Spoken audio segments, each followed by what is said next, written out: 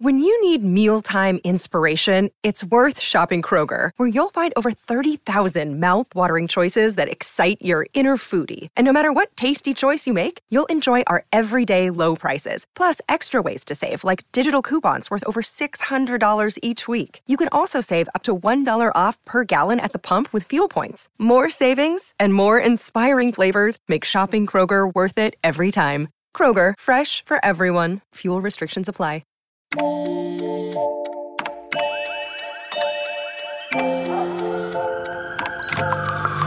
The world is always on, but you shouldn't be. Put junk sleep to bed. During Mattress Firm's New Bed, New You sale, save up to 50% with Sealy Queen mattresses starting at $349.99. Only at Mattress Firm. Restrictions apply. See store or mattressfirm.com for details. That cold case you're listening to? Nasty stuff. But you know what else is a crime? Missing even a moment of whatever you're doing to go on a drink run. Luckily, there's Drizzly, the #1 app for alcohol delivery. With Drizzly, you can compare prices on the biggest selection of beer, wine, and spirits, then get them delivered in under 60 minutes. So download the Drizzly app or go to drizzly.com. That's DRIZLY.com today. Maryland sports fans, there's only one sportsbook in the great state of Maryland with over 50 years experience booking bets and supporting customers. Betfred Sportsbook at Longshots is now open and is the only sportsbook in Frederick offering cash betting on football, basketball, world soccer, and more. Visit the Betfred Sportsbook at I-270 and MD-85 in Frederick, right next to Longshots off-track betting. Go to BetfredSports.com for more information and your chance to win exclusive merchandise. Must be 21 or older. Play responsibly. For help, call 1-800-GAMBLER. Hey, I'm Paul Stevenson, and this is episode 76 of Vintage Rock Pod, the ultimate classic rock podcast with a big-name interview show every Monday, just like this one, and short 4 or 5 minute daily episodes released Tuesday through Sunday on a show I call This Day Rocks. If this is your first time listening, then please find Vintage Rock Pod on your podcast app or player of choice and subscribe directly on there so you don't miss a single episode. As I said, one comes out every single day.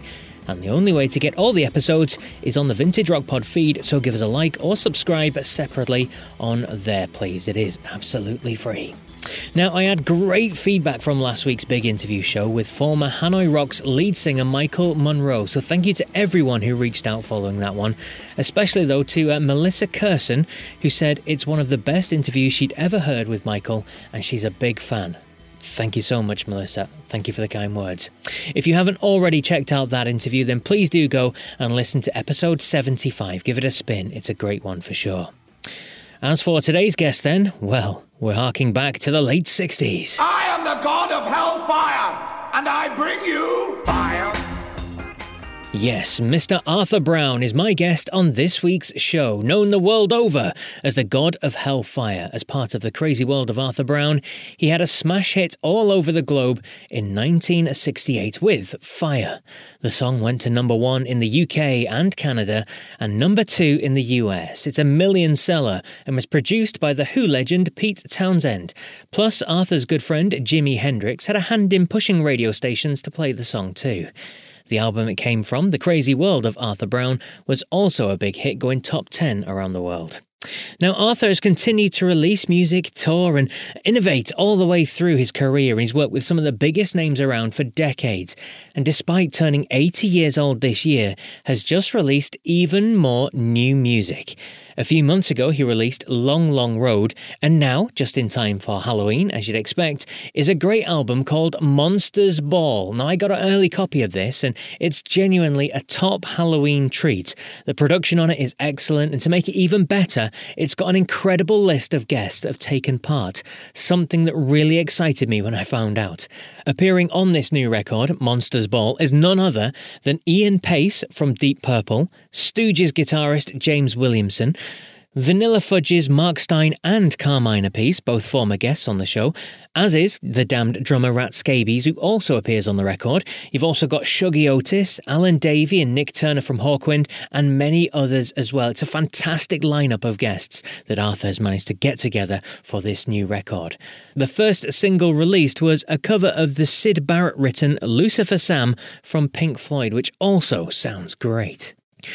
So I felt I had to get Arthur on to talk about this record and, of course, about his career. We chat about those big names, the worldwide hit Fire, and about how he and good friend Jimi Hendrix almost formed a band together, plus much, much more. Now, when I spoke to him, he'd just driven a 6-hour round trip as well, so a big thanks to Arthur for taking an hour out to chat with me after all that. So here you go. Please do enjoy my interview with the god of hellfire himself, Mr. Arthur Brown. So your new album, Monsters Ball, it's a set of ghoulish tunes with some incredible musicians that are joining you on this record. Now, you've not long ago released your last album, Long Long Road, just a couple of months ago, in fact. So where did the idea for this ghoulish Monsters Ball album come from? From Cleopatra Records, Brian at the helm and John Lappin, and they, I did a B-grade horror track for them in a movie, probably 2015 or something like that. So on and off, met Brian, and he has engaged a person from the old Hawkwind band to do various musical things. But Brian is a very sort of resourceful man. And so he decided, I can see a thing for Arthur to do that people are probably going to really love. And what I'll do is I'll call upon various people that I do things with to take part in this album and so there are all kinds of people varying from Brian Auger and Carmine Appice at one end of the spectrum. And then we started it off with an idea that we would do a psychobilly type approach. Okay. We did some of that and wrote a few songs, and then it switched over to Alan Davey, who was the one who had been in Hawkwind, and he has produced and played various instruments on different tracks. And then through that, various of the space rock community of England have joined in. And then the guitar gentleman who was with the Stooges, he's also come in, and it's a great variety of really interesting styles and great talented people and fun music. Yes. And that kind of horror. And then some different things. There's one of them is, I think at least one of them is a version of a very early Pink Floyd song. Yep. And they're all kind of spooky and good for Halloween. Absolutely. And good for, dark evenings in winter when if you have a cellar in your house, you might want to bar the door. Yes, avoid. Yeah, absolutely. As you said, it's an album packed full of great musicians that have joined you on there. I've had a preview listen to the album, and the production work on it is superb, I must say. I'll get that out of the way first. But just touching on the track that you mentioned, the track that came out first to the public, Lucifer Sam, it was the Pink Floyd track. It was written by Syd Barrett. Yes. You didn't mention Deep Purple's Ian Pace. He performed on this with you as well. He was on Steve the drums, yeah. Yes, absolutely. And it's an interesting song because it doesn't have a normal song structure. And of course, Syd was well known for his experimental approach to everything. You can view the song how you want, really. And so I get to do, the way I like to sing it. And it was not a song that would have come to mind for me. But when I did hear it, I thought, oh, yeah, that will fit in nicely in the whole picture. It does indeed. It's an upbeat track. It rocks along. It rolls along all the way through. It's a fantastic opener to the album. But the album has some fantastic songs on there, and you've mentioned a few of the guests. I'll just run through a few more. You've mentioned Carmine Appice. You've got Mark Stein as well, both from Vanilla Fudge, of course. Rat Scabies from The Damned. James Williamson, who you mentioned, from The Stooges. Alan Davey and Nick Turner from Hawkwind. Jordan from Dream Theater. Fernando Perdomo, he worked on it as well. He's worked with Carmine. I mean, it is a heck of a lineup. So in terms of the recording of the album, then you obviously went into the studio to do your bits. Did you ever get to interact with all these guys on how different bits would be played or put together or written or styled? Well, with Alan Davey, there was a lot of interplay with Mr. Harvey, who was the psychobilly beginning of it. Was a lot of interplay. When the Brian Auger track with Carmine was done, I did get to hang out with them a bit, and Brian reminded me that I still owed him a meal. Yeah. But, they were, sort of astonishing people from a different musical scene, who were so adventurous in their time that they fit in even now. It's not something you look back on as, say, something from the big swing era or that kind of thing. No, it fits right in with prog rock, with all kinds of different scenes. Yeah. Absolutely. And we mentioned, obviously, that you're famous for the song Fire. There's another re-recording on this album, isn't there? Why did you choose to put that track onto this one? It was Brian who chose it. Okay. And I think it was because he wanted to, obviously, it has a lot of fans, that song, in many camps. And so he thought, well, let's let them know it's a genuine Arthur Brown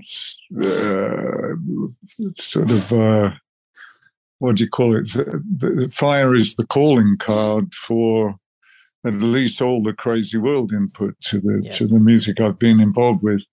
And it is spooky if you look on it that way. So it seemed like an obvious choice to stamp the album with that. Absolutely. And in terms of the finished product itself, I mean, the vinyl sleeve, the artwork on it and everything like that just looks phenomenal. It's a brilliant visual as well as a great sounding record.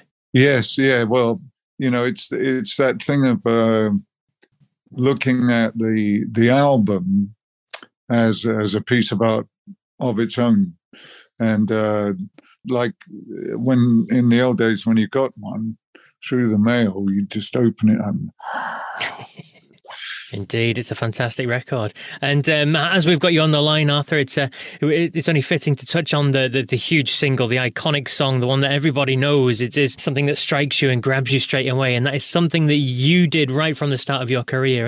And obviously, we're talking about the song Fire. And let's touch on I Am the God of Hellfire. That intro, that line that you came up with. I mean, can you remember how you thought of that, or what gave you the inspiration to think of that line? Well, obviously, it was part of a story, really. And the opening track is somebody who, in one sense, has a nightmare dream, but in another sense is living a nightmare. And so wants to find, how do I get out of this?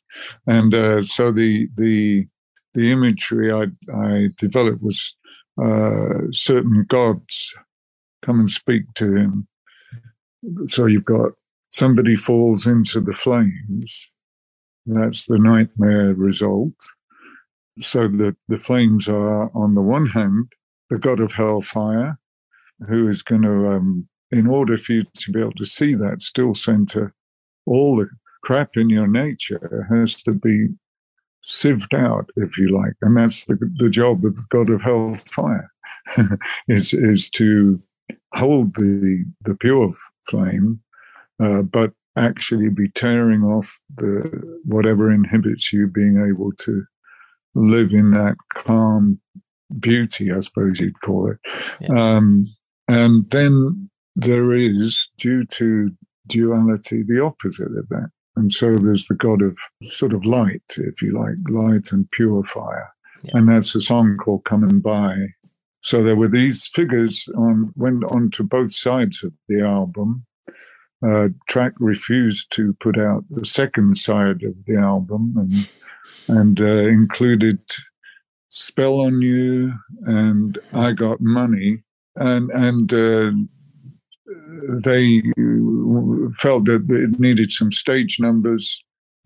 Okay. And nobody would want to listen to a whole album about fire. And we argued and argued. And then eventually we did the stage numbers. So it didn't have all the gods on it that were originally. Oh. And you got the God of Time. You even had... Oh, yes, and one of the forces in the world, which was a song about a teacher. I'm your teacher, children, and I'm going to be so kind to put into your mind what you need to know. I'm your teacher, children. And that was a song about education. And of course, I wore teachers' hats and all of that. So when I first started singing them, people were bewildered by it because it wasn't about love songs or, what's happening down the factory or whatever. Yep. So I decided to wear costumes to fill it out. And of course, there being this line, I'm the God of Hellfire, you needed something shocking. Yes. And it did sort of hark back to the more primitive cultures and the sort of the horned helmet came out of that. And then the idea of, okay, let's have flames coming out of my head now. And so, that was a very experimental thing because at the beginning it used to set fire to my clothes, my hair, the stage, the ceiling, etc. I was going to say, obviously back then, materials and compositions and things like that hadn't progressed to the point where it'd probably be fairly safe to do in a way now. But back then, how did you put a match on it and let it go, or what was the deal? Well, it started out as candles, then plate of petrol with a screw through it that went round. It went through the plate, through a strap with a buckle on it, but was a bit difficult because you can't really sing when you've got a strap. Yes. And the flames, the plate used to wobble, and the things would spill all over. Of course, the audience loved that. He's caught fire. How incredible. But, and then gradually putting the wings at the side so that would hold it from wobbling like that. And gradually more and more different. We tried an electronic one. And now we've got it sort of pretty much under control. Of course, like you said, in those days there wasn't any health and safety as such. So you could do all sorts of things, and people wouldn't bat an eyelid. Things that today would be out of the question, or you'd have to have like £1 million insurance. Well, and I actually, in reflection, due to all the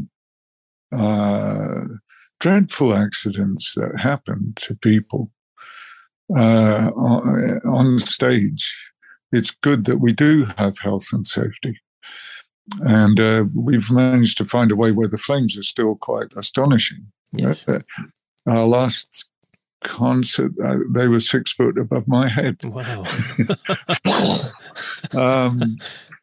And then, of course, you've got the opposite end of the flame thing with Rammstein, whose flames are 40 foot long across the stage. Flamethrowers, But there's something primeval about being the god of hellfire, having these flames coming out. Yeah. And especially when sometimes I would do it at a certain point of the act, and I didn't have, I had the makeup, the face makeup, the death mask it used to be. But I wouldn't have robes and things. And so the idea of this guy looking reasonably normal in his clothes, but with this makeup and the flames coming out of his face, shouting, "I'm the god of hellfire." Ooh. I mean, for some people, that was like a normal guy taunting. And I remember having to be put on the floor of a cab and covered with carpets so that I could get out between the 40 Hells Angels who were waiting for my blood. Oh, crikey. and the promoter said, "I don't want any more trouble. Get in this cab, please." And go. Yeah. Something I like to ask people when they've had such iconic songs like that. I mean, can you remember when you were in the studio, when you got the song in the can? Could you tell at that time that, wow, this is big, this is going to be a hit? What was the case was, it was the last song that we put on the album. But because we could feel it needed a special energy and we didn't have it. And we finally found there was a couple of guys who used to practice in the same place as Vincent Crane and myself. Yeah. And so they had a song and we liked part of it and we were influenced by it. So we decided we'd put that in there. But it was more, if you like, poppy than the bluesy, jazzy stuff I was doing. And so when we first did it, because it wasn't like the other tunes, it was like, it's good. It's got energy. But and then we got so many people coming up to the end of our set. And, not all together, separately. And they were saying, "I really like that song Fire you did. Didn't mention anything else," And so we thought before we did it, this stands a good chance of being popular amongst a lot of different kinds of people. And then, of course, with Kit Lambert and Peter Townsend producing it, yes, that was the killer. And Pete was very experimental, and Kit loved being excessive, in a tasteful way, really. Well, we thought it was tasteful, probably by classical levels it wasn't. But that for instance, we did the straight track, and then the drummer Dracian, he was called Dracian Thieker, and there's a great story how he got his name, but I won't tell you that. But he just stood there and he said, and he was dressed in an outrageous fashion. And so he said, "Right, you got to do a backwards kick drum we want on this." And it was early days with experimental. And so Lambert said, "Oh, and how do you think we're going to do that, you psychedelic gypsy?" So it's like, "Oh, all right." And Dracian said, "You just put that track on backwards and get it going now." And then played the drum normally, but the sound came out instead of boomsh. Yeah. Boomsh. And so that's where at the last probably 35 seconds or 40 seconds of the single have that sound. And then there were various other things in there sonically that carried it in a way that just had a fantastic energy to it. Fantastic. And and so when we put it out. We knew it was good and different, but of course you couldn't say, oh, yes, it's going to be, number one. You're like, it stands a chance of getting somewhere, And of course, our stage act was already kind of famous, and because we'd done an American tour as well before the Fire album and before Fire came out. And so we knew that we had an audience. But as for the vast audience you had to have a number one hit, and to have it sell all around the world in large numbers, that was not a thing you conceived.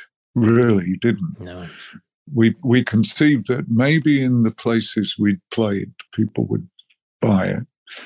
And we were astonished when it did get up there. Yeah. Absolutely phenomenal. And we had all those, the DJs that helped. Hendrix went around and what were called in those stations, the days, the black stations, and he threw it on the table and said, play this. And so they did. And of course, I was wearing makeup, so nobody knew who I was or what I looked like. But if Hendrix said play it, they'd play it. And so it sold in vast quantities in markets that would norm. And actually, when Lambert and Stamp went over there, they first presented it to the underground stations because they thought, oh, well, it's underground, bound to play it. They said, no, not to our audience over here isn't going to buy that in America, basically. And so Lambert went to the more middle of the road commercial stations and said, we've got this novelty record. And so they promoted it as a novelty record. And of course, then it got out on the radio, and then the perception of it in those days, where in America, religion is still a very immediate topic of conversation. And so when they heard that, they were burning it and all of this. And so it just got to be a note. And of course, they were playing it in.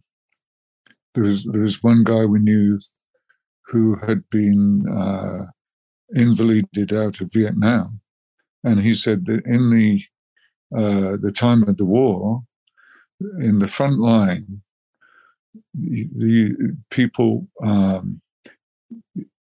finally got the government to send them down giant PA equipment to drown out the sounds of the bombs coming in, and they used initially, I don't know, 8 or 10 tracks, and Fire was one of the tracks they used to drown out the sound, so that they could not go crazy with the tension and the whatever else. So it went all over the place, that record, at a time when in France, of course, there was the revolution came, and it was a record of that time. Yes, absolutely. It was an incredible hit, as you say. It was number one here. I think it was number 2 in America. It was just behind the Beatles or something like that. So it's not a bad band to be stuck behind, to be fair. It's not like it's Mr. Blobby or Joe Dolce or something.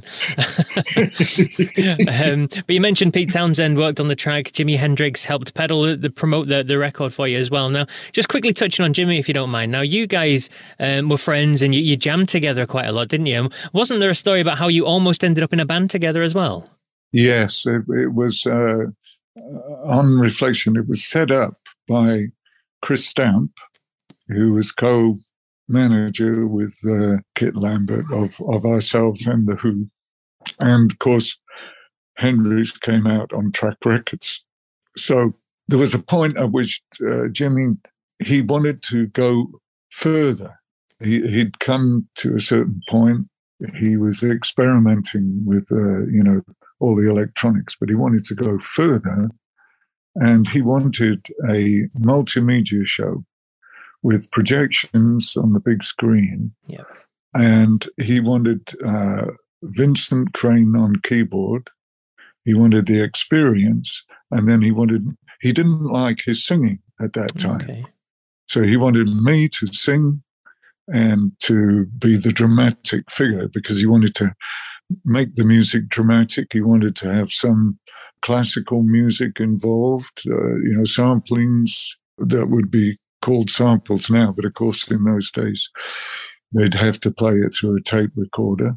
And this big sound, and it was, his way of, I'll go bigger, involve more of the media of the day. And so we were beginning that when Vincent committed himself in the end to Banstead, which was sort of a place that looked after your mental states, and so he was in there for several months, and that kind of put the if you like, the blank on it from the point of view of we would have had to wait and find someone else who had the capacity to have the same kind of mood with Vincent, play in the same way. And so I began to think, well, I'd like to develop my own style if I'm not going to be with Vincent in there, having that. And of course, it was a great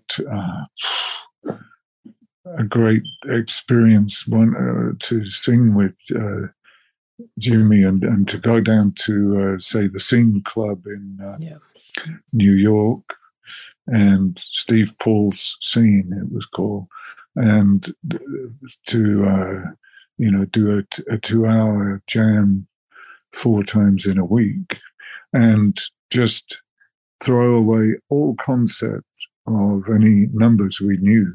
Just everything came out in the moment, fresh, and the amount of energy was just enormous. And of course, for him, he was enjoying just doing the guitar and testing me.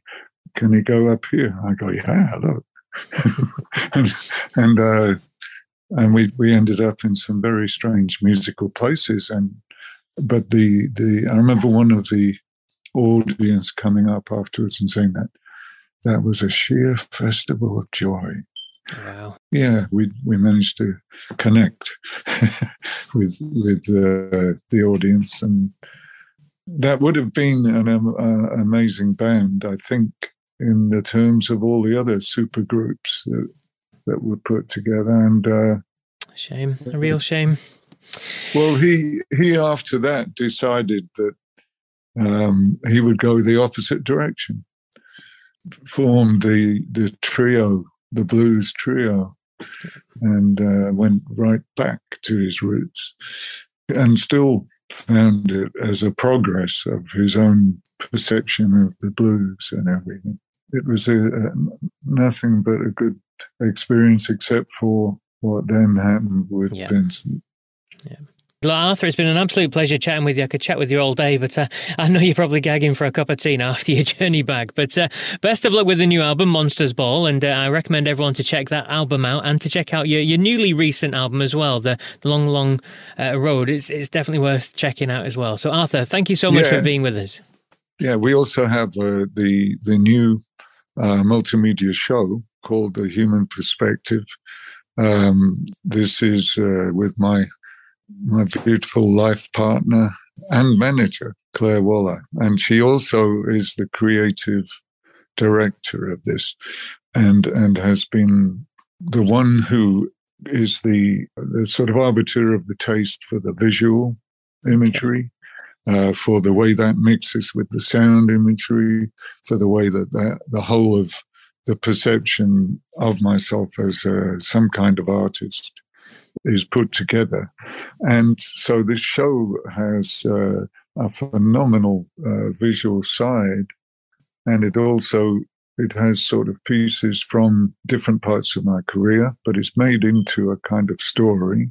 Okay. And the band that plays that live, and it's a phenomenal band. On bass is Jim Mortimore.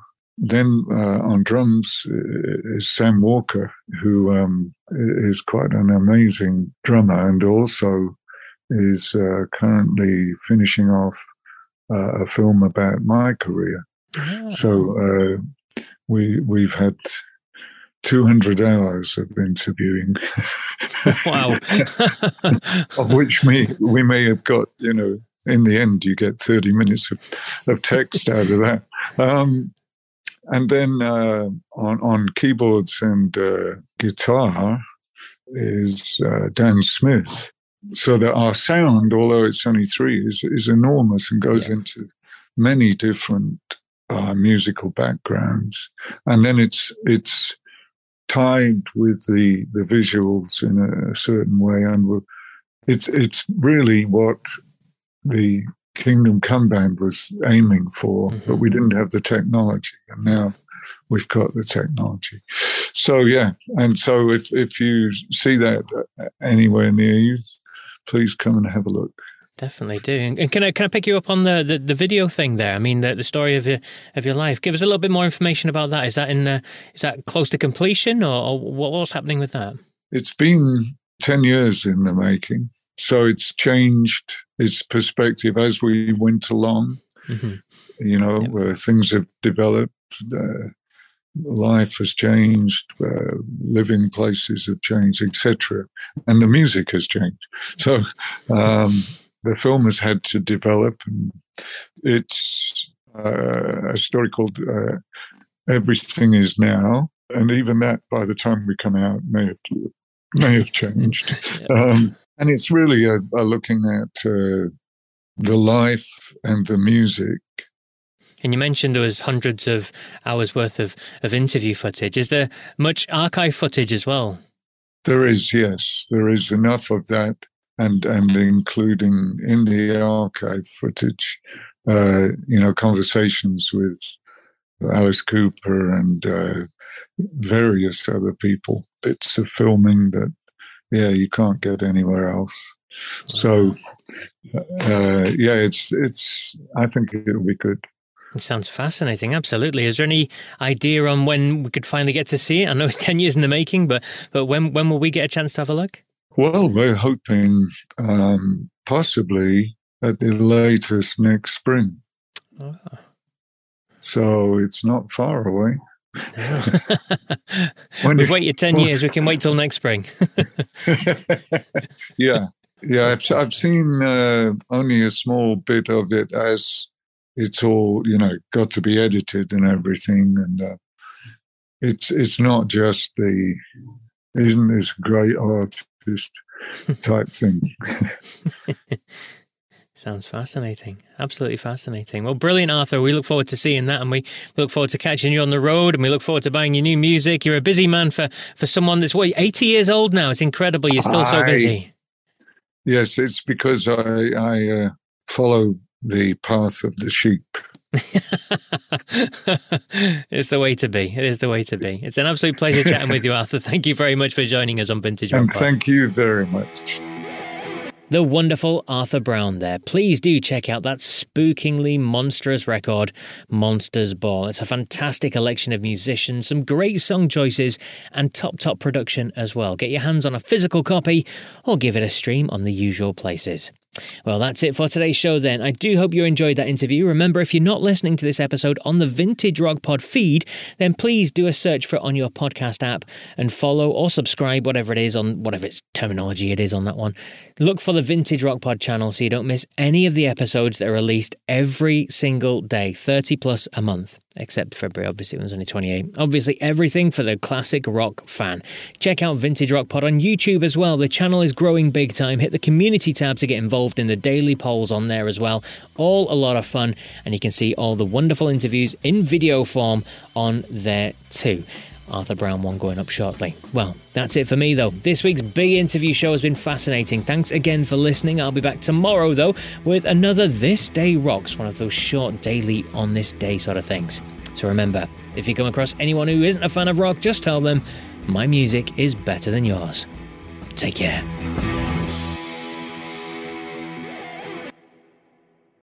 As a new Western Union customer, you can enjoy a $0 transfer fee on your first international online money transfer. Send money to your loved ones back home the fast, easy, and reliable way. Visit westernunion.com or download their app today to get started. And your first transfer fee is free. Services offered by Western Union Financial Services, Inc., NMLS 906983, or Western Union International Services, LLC, NMLS 906985. FX gains apply.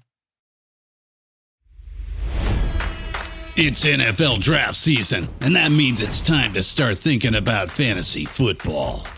FantasyPoints.com features industry-leading experts and prognosticators using proprietary hand-charted data to help you score more fantasy points. FantasyPoints.com is the place to go for whatever kind of fantasy football you play. Whether you play fantasy football, daily fantasy sports, or do a little bit of everything, Fantasy Points has the meticulously researched content to guide you to victory.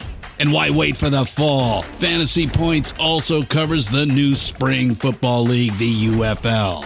Join the guru, John Hansen, Scott Barrett, Joe Dolan, and other massive names in the fantasy football universe with an exclusive offer. Use code Pantheon for 15% off any Fantasy Points package, including the all-in package, with access to every article, tool, and data nugget that Fantasy Points has to offer.